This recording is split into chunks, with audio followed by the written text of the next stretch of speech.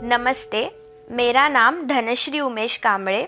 मैं आज जो कविता प्रस्तुत करने जा रही हूँ उसका नाम है सुनो लड़की ही हुई है।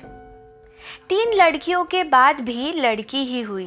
मेरी किस्मत तो देखो, मेरे बाबूजी ने मुझे कभी देखा तक नहीं।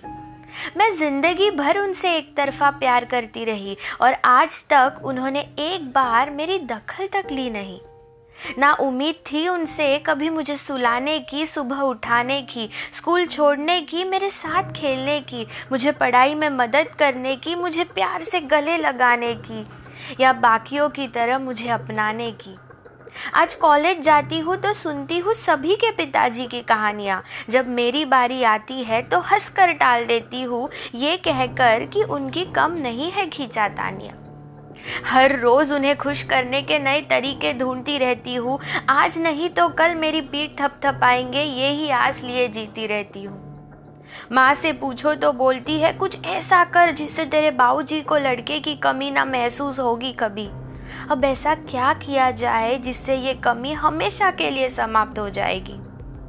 पता नहीं मुझे ये एक तरफा प्यार कब 2 तरफा होगा। बस एक ही दिन का इंतजार रहेगा। मेरी शादी के वक्त ही सही, कन्यादान के लिए उनका हाथ आगे बढ़ेगा। धन्यवाद।